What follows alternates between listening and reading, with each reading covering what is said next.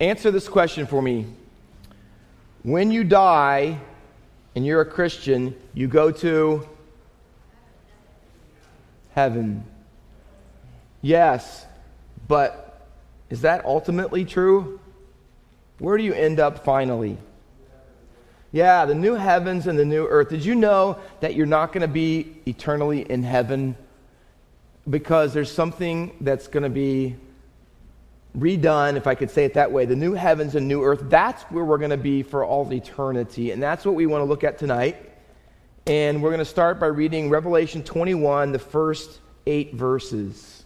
There are many texts, and you may not be familiar with them. I hope to acquaint you with some of them tonight as a result of being on this topic in our eschatology series. There is much to say about the new heavens and new earth in Isaiah 65. There's mentions of it in other various places, but 2 Peter 3 is another one. And obviously Revelation has it in 21 and 22, which is the most lengthy passage about it. But we're going to look at the first 8 verses tonight and begin to start your mind thinking down that path. Then I saw a new heaven and a new earth, for the first heaven and the first earth had passed away, and the sea was no more. And I saw the holy city, New Jerusalem, coming down out of heaven from God, prepared as a bride adorned for her husband. And I heard a loud voice from the throne saying, "Behold, the dwelling place of God is with man. He will dwell with them, and they will be his people, and God himself will be with them as their God. He will wipe away every tear from their eyes, and death shall be no more, neither shall there be mourning, nor crying, nor pain any more, for the former things have passed away." And he who was seated on the throne said, "Behold, I am making all things new." Also he said, "Write this down, for these words are trustworthy and true." And he said to me, "It is done.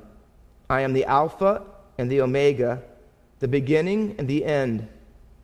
To the thirsty I will give from the spring of the water of life without payment. The one who conquers will have this heritage or inheritance, and I will be his God, and he will be my son."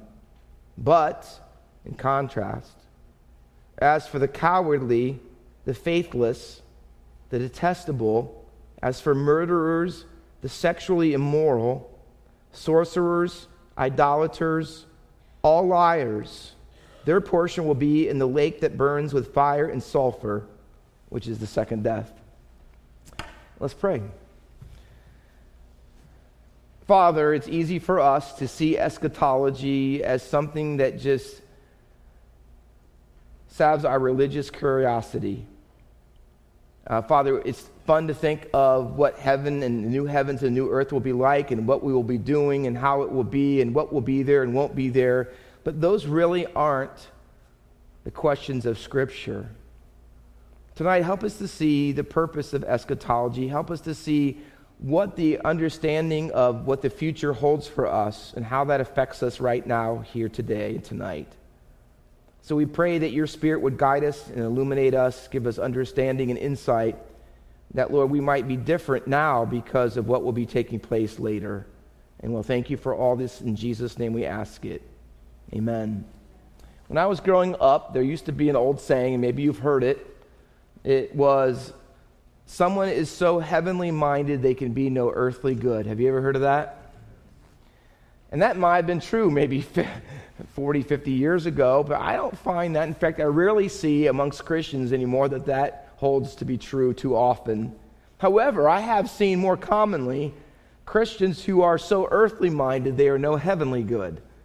And there is a profound interest, and I would say to a problem level, that we are so interested in here and now that we are not looking forward to what's happening in the future like we ought to. It used to be that people were so more heavenly minded and at the same time, as a result, heavenly good. But that is more rare than it should be. One of the things I read on from time to time is I like to read about Negro spirituals and what came behind them. I like to, in general, wider view, I like to find songs and who wrote them and what caused them to write them and the backgrounds of the song. I find it to be interesting. But if you read that back a couple of hundred years ago or even less, people who were African American and things who were slaves were very interested, far more interested in heaven than the average Christian in our day. And they wrote songs about it. And you know some of them because they're in our hymn book. I'll Fly Away, We Shall Overcome, The City Called Heaven. And then one of my favorites that you probably have never heard of, it's called Keep Your Hand on the Plow. And one of the verses goes like this: want to get to heaven? I'll tell you how. Keep your hand to the plow. In other words, you want to get to heaven? You better stay at it. And what they meant by that, and what I love reading the history of, is that as a slave, by and large, most of the time, things were very difficult. They would be abused at times. They had life rough. They weren't treated well. They didn't have a lot of medical treatment if they were sick. And life was very tough for the average slave. And in order to keep their faith in very difficult times, in times that they didn't see any time in the near future ending, in other words, they were chronic, they would write these songs about heaven, about the future that they had, and that someday they would look forward to the time where they would be with God, but not just be with God, but that God would come and that he would bring justice. And all the things that they had endured that were wrong would finally be made right. And they would become the victors that their life never outwardly showed that they actually were. And so they began and wrote all of these songs, so many of them, and they would sing them as they worked and as they went places, and they would sing them when they got up and when they get to bed. You know why? It allowed them to endure. It allowed them to keep going in the face of turmoil and difficulty. You know, many people today, and perhaps some of us are in this boat, unfortunately, we're much more concerned about the present life than we are the future life. Not to say that we shouldn't be concerned about the present. Obviously, it is vastly important. And it's not to choose one or the other by any stretch of the imagination, but rather it's to have them to impact and influence each other. But today, what we are wrapped up in most of the time is our 401k and what our retirement will be. And really, as Jesus prohibited us, we are more concerned about treasures on earth than what he said to do, and that's lay up treasures in heaven. I think one of the old preachers I heard as a kid growing up, I wrote this in the flyleaf of my Bible, said, "We too often sacrifice the eternal on the altar of the immediate." And I think that's true.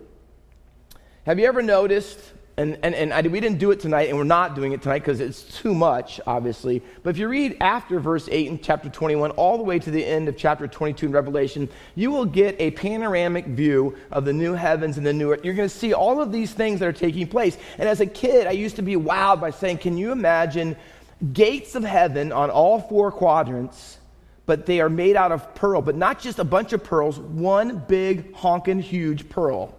Right? So a whole gate made of a pearl. And I go, that's going to be so cool. I wonder if it's going to be so heavy I won't be able to push it open. And as a kid, you're thinking all these things. And then I thought about, walls that surround the city made of jasper. You know jasper and the light shining through it. Just greater than any prism could ever reflect. I mean, it's going to be awesome. And then, of course, everybody's favorite probably, streets of gold. I mean, really, streets of gold. But then I thought about it as I got older and meditated on it, and I came to the conclusion of, have you ever thought about it this way? All the things that are so valuable that we consider such precious treasures on earth, jasper, pearl, gold, are used for construction on the most mundane things that we could think of. Opening a gate, building a wall, having a street. See, today we would say our streets, we're not putting as much money as we need to anything of that. Why? They're made of asphalt. But not in heaven. We take the most precious things and we just pave the streets with them because it's so readily available. We have pearls, and they're not on someone's finger, and they're not put in a museum case and said, ooh, wow, millions. No, we build gates of the city with them. Instead of iron, we put pearl in there. We don't build walls with rocks and stones. We build it with jasper. The most precious things here in the new heavens and the earth will just be mundane and very ordinary. Why? Why is that true? Because those things are nothing compared to the greatest treasure of all in the new heavens and new earth. And you know what it is? God. See, we're not supposed to get excited about the new heaven and new earth because streets will be paved with gold, pearls, and the gates, and jasper on the walls. Because they are nothing. They're like asphalt, rocks, and iron compared to who God is. And see, that's what we need to get back in eschatology. We need to get back to the wonder and awe of how great and precious God is. That He is the most important thing. Why? Let me tell you why it was true when Revelation was written. It was written in the first century, and at the time toward the end of the first century, where a lot of commentators think that John the Revelator wrote it, there was a guy who was the emperor of Rome, and his name was Domitian.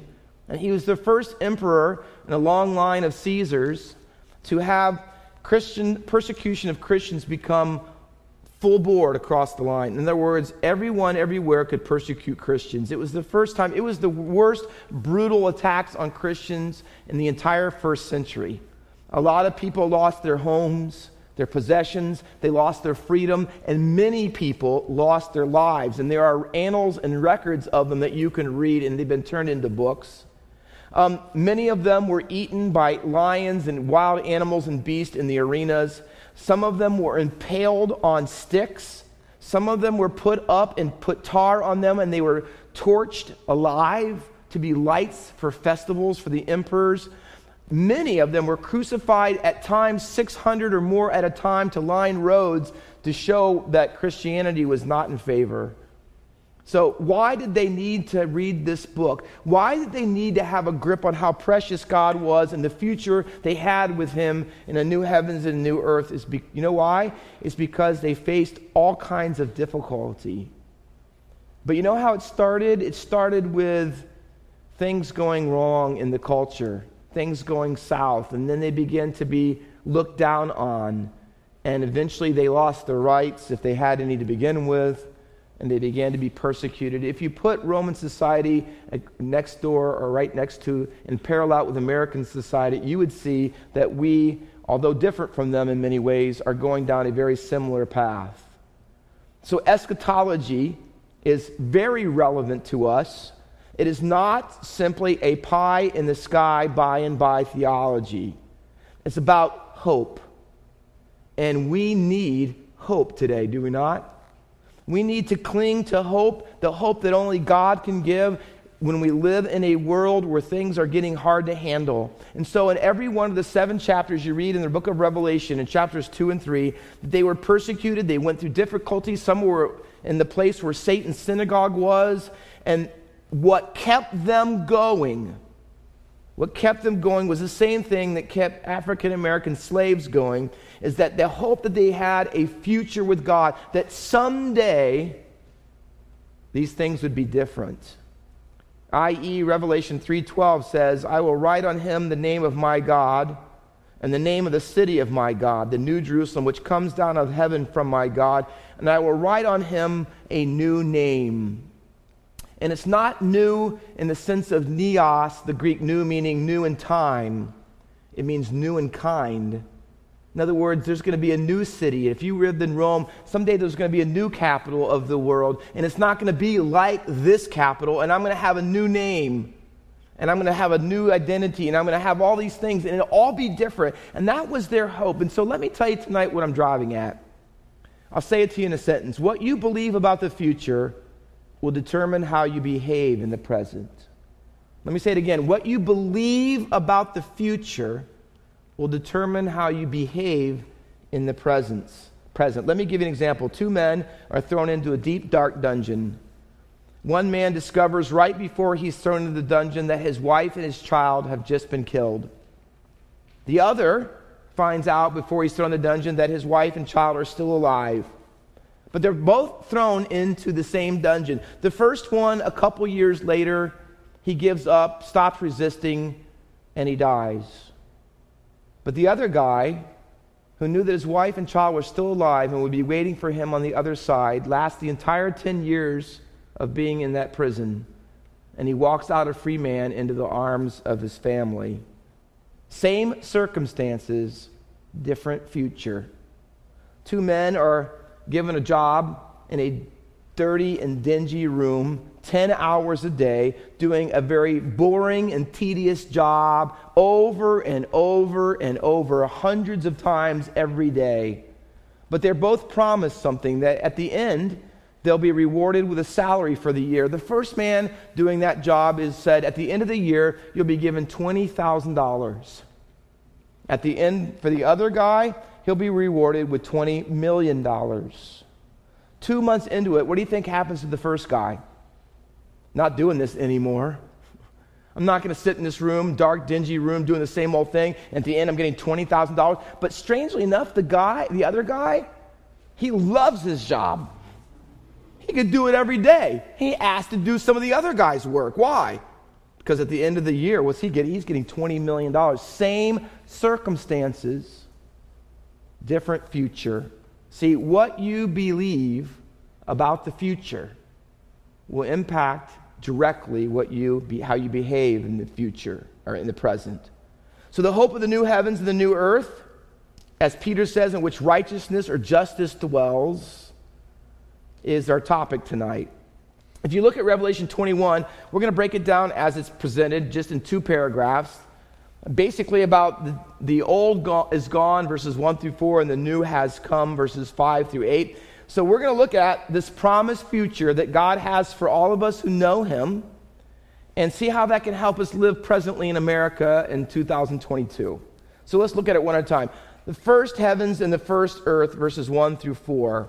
This all takes place, according to the book of Revelation, after the rapture is done, after the 1,000-year millennial reign is over, and we are about to go into eternity. God creates the new heavens and the new earth.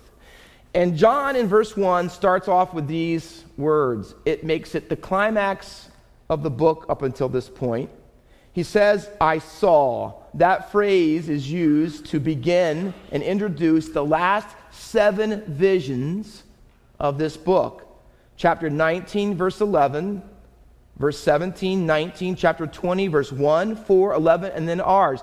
Ours is the last of the visions that lead up to the eternal state that start with this word, I saw. And in these 7 visions leading up to the new heavens and new earth, here's what happens so you can catch up and know where we sit. The destruction of the Antichrist has taken place, the banishment of Satan, the coming of the millennial kingdom, the great white throne judgment has taken place, the dissolving of the first heaven and the first earth in the last 4 verses before our chapter. All of those has taken place. And this little first segment, if you can look at your text, if you have a pen, you can see it this way. The framework is that the little phrase, passed away, begins and ends this paragraph. Look at verse 1. For the first heaven and the first earth have passed away. And draw a line from that down to verse 4, where it says, no more crying, nor pain anymore, for the former things, there it is the same word, has passed away. This first 4 verses are about the creation in which you and I live today.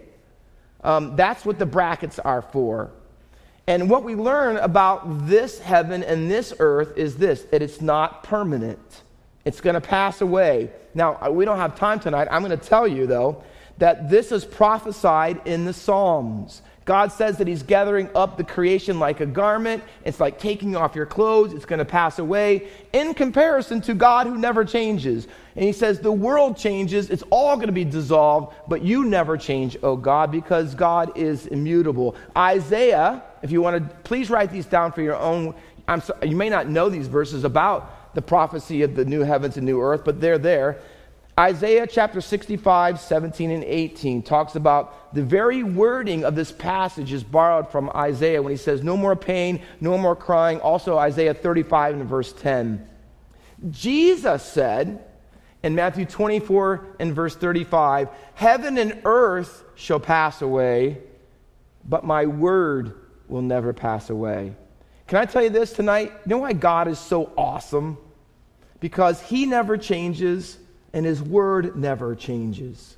See, they're more dependable than the fact that the sun will rise tomorrow, and that we'll have a heaven. See, as great and dependable as all of that is, it's nothing compared to the immutability, I should say, of God and his word.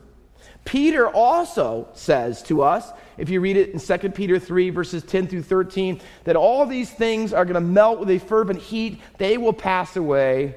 And then he says, based on that, what kind of people ought you to be? Peter knows that the very foundation of eschatology and a new heavens and new earth is this question: how are you living in light of that fact? John goes on to say this, and it almost seems, if you're not careful, as a little addendum at the end of the verse, and there was no more sea. In ancient Near East times, the sea was often represented evil and chaos. That's why they said sea monsters came out of it. And Jonah was thought to be in big trouble because he was thrown into the sea. They thought that was the end of him. And that was what the world was, full of evil and chaos, and the sea represented that. And interesting, please look at the text. Did you see that in the new heavens and new earth there will be no bodies of water, there will be no more sea, no more ocean, no more lake? Those are things that divide humanity. But here's what he says. But at the end of our text, there is a lake. But this lake, the only lake that seems to go on forever, is a different kind of lake. It's not a lake that's filled with water. It's a lake that's filled with fire and sulfur. In verse 8, it says, their portion will be in the lake. See, it begins with, there's no more water separating us from each other, but there will be a lake that separates some people from God. And that lake burns with fire and sulfur, and that lake has a name.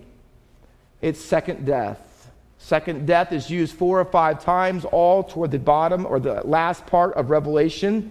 And this is the final. See, so there is a new heavens and a new earth, but there's also, can I say it this way? There's a new hell and a new death. Because when you die today and you don't know Christ, you would go to hell. But ultimately, we're not living forever in heaven. People don't ultimately live in hell. They live in a place called the lake of fire. And so we get a dichotomy. If you look at this passage carefully, here's what you see. There are 2 types of people, hear me, and their lives were based on 2 types of futures. And they lived accordingly. See, I wrote a chart. I didn't have time to put it on the board for you, or I should say on the screen for you, but I compared them because there's a list that describes the lifestyles, the behaviors. Remember what I said? What you believe about the future will determine your behavior in the present. I'm going to dare to say tonight that the people who were in the lake of fire had a very different view than what the Bible says of what they thought their future would be. And therefore, they behaved in a certain way. And let me describe what that behavior was that characterizes the people in this lake. Verse 8 says they are cowardly, faithless, detestable, murderers, sexually immoral, sorcerers, idolaters, liars. Now, that just sounds like a bunch of people who did a bunch of different kinds of things wrong. But let me say it to you again in context. They are cowardly. These are people who did not stand up for their faith when things got difficult and they were persecuted, and they let fear control them and renounced their faith. And that's what the next word is. They were cowards, controlled by fear, not faith. Faithless means they did not stay faithful.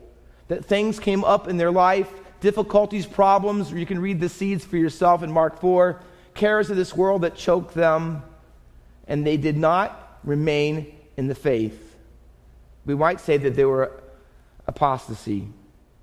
Murderers, people who killed the saints. Read Revelation, it happens constantly. Sexually immoral as not just someone who commits fornication or adultery, although that's obviously part of it. But they were more than less tied to Revelation of people who were worshiping the beast, people who were false worship and idols, and very, very often associated with that false worship was a sexually immoral lifestyle, that you went to the temple, had sexuality with the people that were the priestesses and the people who worked there as an act of worship to the false gods. And so what it really means is not that you're just immoral, but you're an idolater. And that's why it says later on, idolater, because they go together. They go together. Sorcerers is the word in English we get pharmacy from. Some people believe it's people who are into drugs, but I believe it's more people that were into satanic signs, people that had the power of darkness and could do certain things, even as those who profess to know Christ, who said, have we not done many wonderful works in your name? And Jesus says, I never knew you. And then liars. And not just people who didn't tell the truth, but people who were false prophets, people who lied about what mattered the most, about who Jesus was and what the truth was and what God had said. I think if you read it in the context of first century and what was going on in the book of Revelation, you'll see that these are very more specific than this just general titles. This list, if you'll turn over, is repeated and very much the same with very little deviance. Turn to chapter 22 and verse 15. Let's start with verse 14. Blessed are those who wash their robes, so they may have the right to the tree of life, and they may enter the city by the gates. But outside this 1,500 mile cubed temple city, it says outside of that, we're not told where, but outside, not in the new heavens and new earth, outside of it, are dogs, which is used in Philippians 3:2 to describe Judaizers, sorcerers. Here's the same list. Now the rest, after dogs, the list is the same as 21:8. Sorcerers, sexually immoral, murderers, idolaters, everyone who, listen to this, loves and practices a lie. So here we have people who believed something about their future, that they would probably never give an account of their life. They wouldn't stand before a God that would be just and holy and righteous. They didn't think that their end would be the lake of fire, and they lived accordingly. And the result of that choice is the second death in the lake of fire. The Bible would term that in Revelation, would call them non-conquerors. In the text, you can see for yourself in 21:7, and then entering 21:8, it starts with the word but. And verse 7 talks about people who conquer an inheritance because they conquer. In other words, they weren't cowardly. They weren't all of these things. They didn't side with the beast. They didn't take his number. They didn't have his name. They didn't give in to false prophecy. They didn't believe the lies or practice them. They didn't have a lifestyle that matched the world around them. They were different from that. And because of that, they were conquerors. Can I tell you tonight, please listen. It is absolute. Victory in Jesus is not optional. It is essential. Without it, you will go to the lake of fire. Read every one of the 7 churches in Revelation in chapter 2 and 3. Read every one of them. The last promises go to the one who conquers. The Bible in Revelation knows no Christian who is really a Christian who doesn't live victorious. Not because they're perfect, not because they never make mistakes, not because they never do anything wrong, but the trajectory of their life is victory, especially in the most difficult times. That is the true demonstration of the genuineness and validity of their faith. So the Bible says that those who don't go to the lake of fire, can I put the two ends together? Who enter the new heavens and new earth. Remember it says in verse 14 and 22, these are the ones who enter the gate of the city. If you want to enter the gate of the city, you are not a person marked by all these traits. You are a person who is marked by conquering all of these traits. You're not cowardly, you're courageous. See, you're not immoral, you're godly. Just figure the opposite of all those things. And that's what a person who will enter the new heaven and earth is all about. Do you see why the big idea is true tonight? What you believe about the future will definitely determine how you live in the present. So if you believe this, that knowing Jesus and sharing by faith in his victory, it must mean a radical change in my life. It has to be, because the people who lacked act like everyone else around them, they'd end up in the lake of fire. So Christianity is not just a ticket out of hell.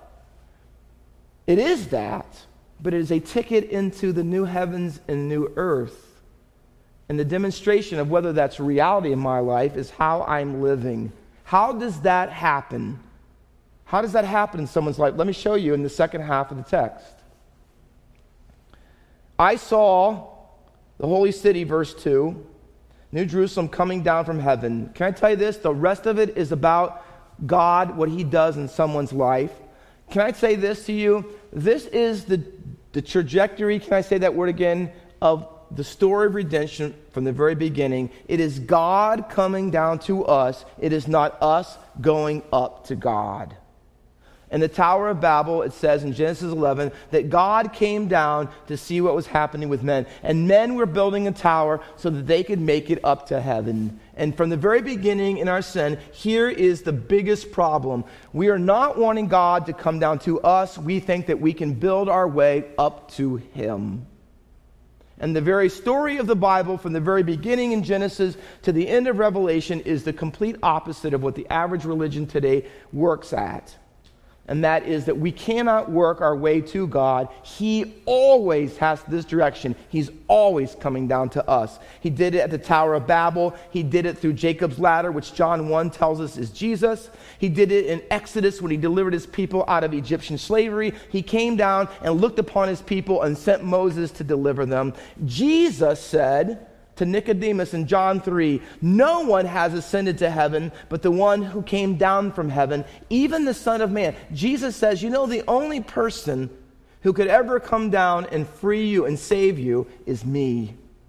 I'm Jacob's ladder, and I'm the God who comes down to you and where you are. You cannot come up to me. That's why Jesus sent down the Holy Spirit on the church. And Jesus is coming down in the rapture, and eventually he's coming down when he comes again a second time, and ultimately he will come down from heaven for the final time, because that's the trajectory of Scripture. If you are to live in the new heavens and earth and not be destined to eternity in the lake of fire, you must accept the fact, first and foremost, that this is a religion, Christianity, of your weakness and his strength. It's about you not coming up to him, but him coming down to you. And John goes on, and he does the repeated pattern that's often in Revelation. I saw is followed by I heard. And what does he hear? He hears this great promise that God is going to dwell with his people. He is going to be their God. They're going to be his son. And that is covenantal language all over the Old Testament, meaning the very promise that we lost in the garden, being with God, is going to be given back to us in Jesus. And when that day happens, listen to this glorious truth. There's going to be a lot of no mores. You know why I had you tonight say, hey, when you get to heaven, what are you looking forward to the most? And what was most people's response? The people they love. As pastor, I've probably done 10 or 12 weddings since I've been here, or maybe a few more. But I probably have done literally 50 or 60 or more funerals. One is a very joyous occasion, the other very not so. And it's painful, isn't it? It's where you cry, where you mourn, where your tears fall from your face. Here's what God says. Those will be things of the old heavens and earth. Because in the new heavens and earth, there will be no more crying, and I take that to be no more funerals, no more separations. My wife and I were talking the other day, and we said, wow, Lord, if it was right to pray that we would be like Tony and Lucy DeQuinzia, 95 and 94, married 70 years. 70 years. Do you know, Chris, that means you're only halfway there. My poor girl. But they died one day apart. Wouldn't that be awesome? But you know what's even better? That you wouldn't die at all. Now, hopefully the rapture would take care of that, but if not, can I tell you this? We're going to be a part of a heaven and earth. There won't be any more mourning or crying. There won't be funerals. There won't be obituaries to write. There will be, all of that are characteristics and things that are wrapped up in the first heaven and the first earth. And that's why in the first paragraph it says, behold. There's going to be no more of that.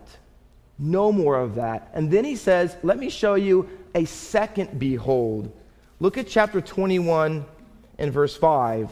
The first paragraph has behold to grab your attention. And the second one is this. And he who was seated on the throne said, behold, I'm making all things new. I don't know if you watch The Passion of the Christ. It's got some deviance in there for sure of things that aren't in the Bible and things that aren't very well done. But there are some interesting novel things. Not saying it happened because I don't think it probably did, but it was interesting when Jesus was carrying a cross and he was carrying it down the Via Dolorosa and he drops it under the weight of the burden of it, and Mary is not too far off. And in all of his pain in the movie, he turns over and looks at her and he says this, look, I am making all things new. And I thought, you know what? It's just not, it didn't start here. And in that sense, they're right. Making all things new started with his death and resurrection. And it's going to climax in a new heavens and a new earth. And by the way, you can be a new creation now. See, the new creation, new heaven and earth, that's cosmic. But you know it's also personal? Because anyone who is in Christ is a new creation. Watch. Old things have passed away. Behold, all things have become new. Do you see that? You know what your life's to be?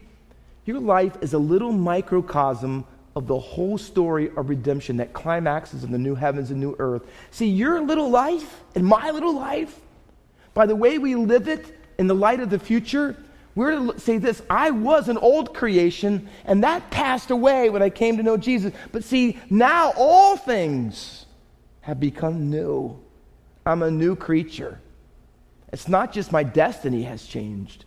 My desires have changed. My deeds have changed. My life has all changed. And you know how you know whether that's true? Look at what he says in verse 6. He says, it is done. Now the next two titles of Jesus are his sovereignty. He's Alpha and Omega, the beginning and the end. And as the sovereign God, here's how he says, see, I'm going to give this to this kind of people. Now, here's the last thing. I want you to ask tonight, is this you? Do I, based on this truth, have the right to look forward to a new heaven and new earth? Here's what he says. Who does he give this to? To the thirsty I will give from the spring of the water of life without payment. Those are direct quotation, or at least a paraphrase of Isaiah 55:1. Come to the waters, come without money, it says in Isaiah 55, because there's no payment. See, these are people who enter the new heavens and new earth, who are part of God's new creation and will live and dwell with him in his presence for eternity. Who are they? They are people that have recognized that the gift of the water of life is free. That they don't have to earn it. It's not what you merit. It's not through your good works. But watch, listen to this. What is the very next verse? How do you know if your thirst for God is real? Here's how you know. Not because you said a prayer, but because your life has been changed. You are a conqueror. Do you see what he says? Thirsty people are conquerors. Here's what it means. 21st century. Here's how it impacts your behavior now. People who are going to the new heavens and new earth and will be with God in eternity have a different thirst now. Their greatest thirst is God. Their greatest thirst is not for the things of this world. Their greatest thirst is God. You know how they get their soul quenched? Their soul thirst quenched? They get it in the Bible and the Word of God and worshiping and serving and fellowshipping. They drink deeply from the wells of salvation. Be careful, though. Listen to the indictment of Jeremiah 2:13. He says, my people have committed two evils, for they have forsaken me, the fountain of living waters, and have hewed out for themselves cisterns, broken cisterns that can hold no water. You see, here's what Jeremiah is saying. Here's God's people who say that their greatest thirst is God, but you know how they live? They are constantly seeking to have their soul satisfied in the wells that have holes in the bottom, broken cisterns. Cisterns were rocks that were carved out in order to store and hold water so that you and your animals could survive in the desert climate and heat. Imagine how much people depended on water and how thirsty they were, for it was their very life. And he says, the very thing that is your life, you have built around a cistern that has holes in the bottom. And the more you pour into it and keep pouring into it, the more that goes out the bottom, he says. And here's what God calls it, evil. You're not backslidden, it's evil.